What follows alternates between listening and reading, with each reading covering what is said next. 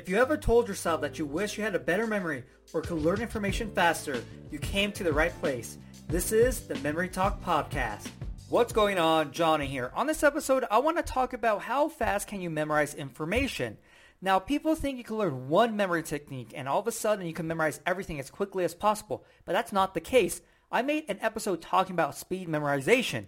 And so when you speed memorize, that applies only to a specific type of information like cards, numbers, because you know what a king of spades is because you have a memory system for it.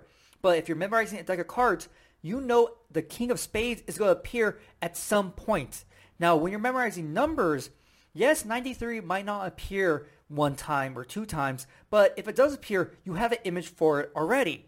And so you're only able to really speed memorize that type of information. You can't speed memorize 20 vocabulary words in 1 minute.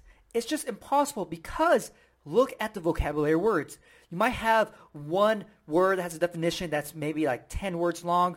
You might have another word with a definition that's 30 words long. And so there's no way for you to predict how complicated the information is going to be. And that's the problem.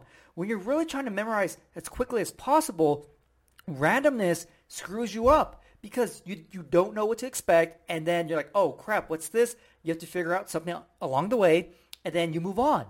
But with cards, numbers, you really don't have to face that problem because you already know what you're going to be picturing. When it comes to memorizing something like definitions and vocabulary, most people don't have a word system because you have no idea what words are going to be appearing when you're memorizing vocabulary, right? So it's kind of pointless because you would kind of need an infinite word system. And so if that's the case, you can't have a system for useful information, then how can you memorize faster? Well, the answer is you get better with the systems. You get more efficient and effective using the different memory techniques, memory systems, because that allows you to memorize faster. And so if you're trying to memorize vocabulary words as quickly as possible, practicing changing images or words into images and then ideas into images, you're going to get faster at memorizing vocabulary words because you're practicing the method behind the definition and the vocabulary, right? That's what you're practicing. The back work, everything in the background.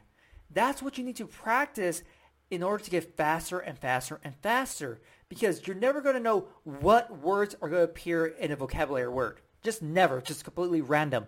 But if you're able to change the word into an image, boom, like that, and then you have the definition and you're able to create one image that encapsulates the whole definition, man, you'll be able to memorize pretty fast, right? And this applies to any information out there. You want to practice the background things with the techniques, okay? Yes, practicing and memorizing actual information, like if you want to get faster at vocabulary, memorize vocabulary words. If you want to get faster at memorizing, historical dates, practice memorizing historical dates. That does build speed, but you really want to make sure you get the techniques down as best as you can because that's going to really play the biggest factor in how fast you can memorize. And so there's no magical technique you can learn that makes you memorize everything just as quickly as possible without any effort. It doesn't exist. And so what you have to do is you have to work on the techniques themselves, keep grinding and grinding, getting more effective and efficient with the techniques, and that is going to bring speed. If you want to learn more memory techniques, get your free memory program. A link is going to be in the episode description and the podcast description. Also, if you haven't subscribed to my podcast yet, subscribe, share it with everyone, and if you have a minute, I would greatly appreciate it if you left me a review. Hopefully, you enjoyed this episode, and I'll see you next time.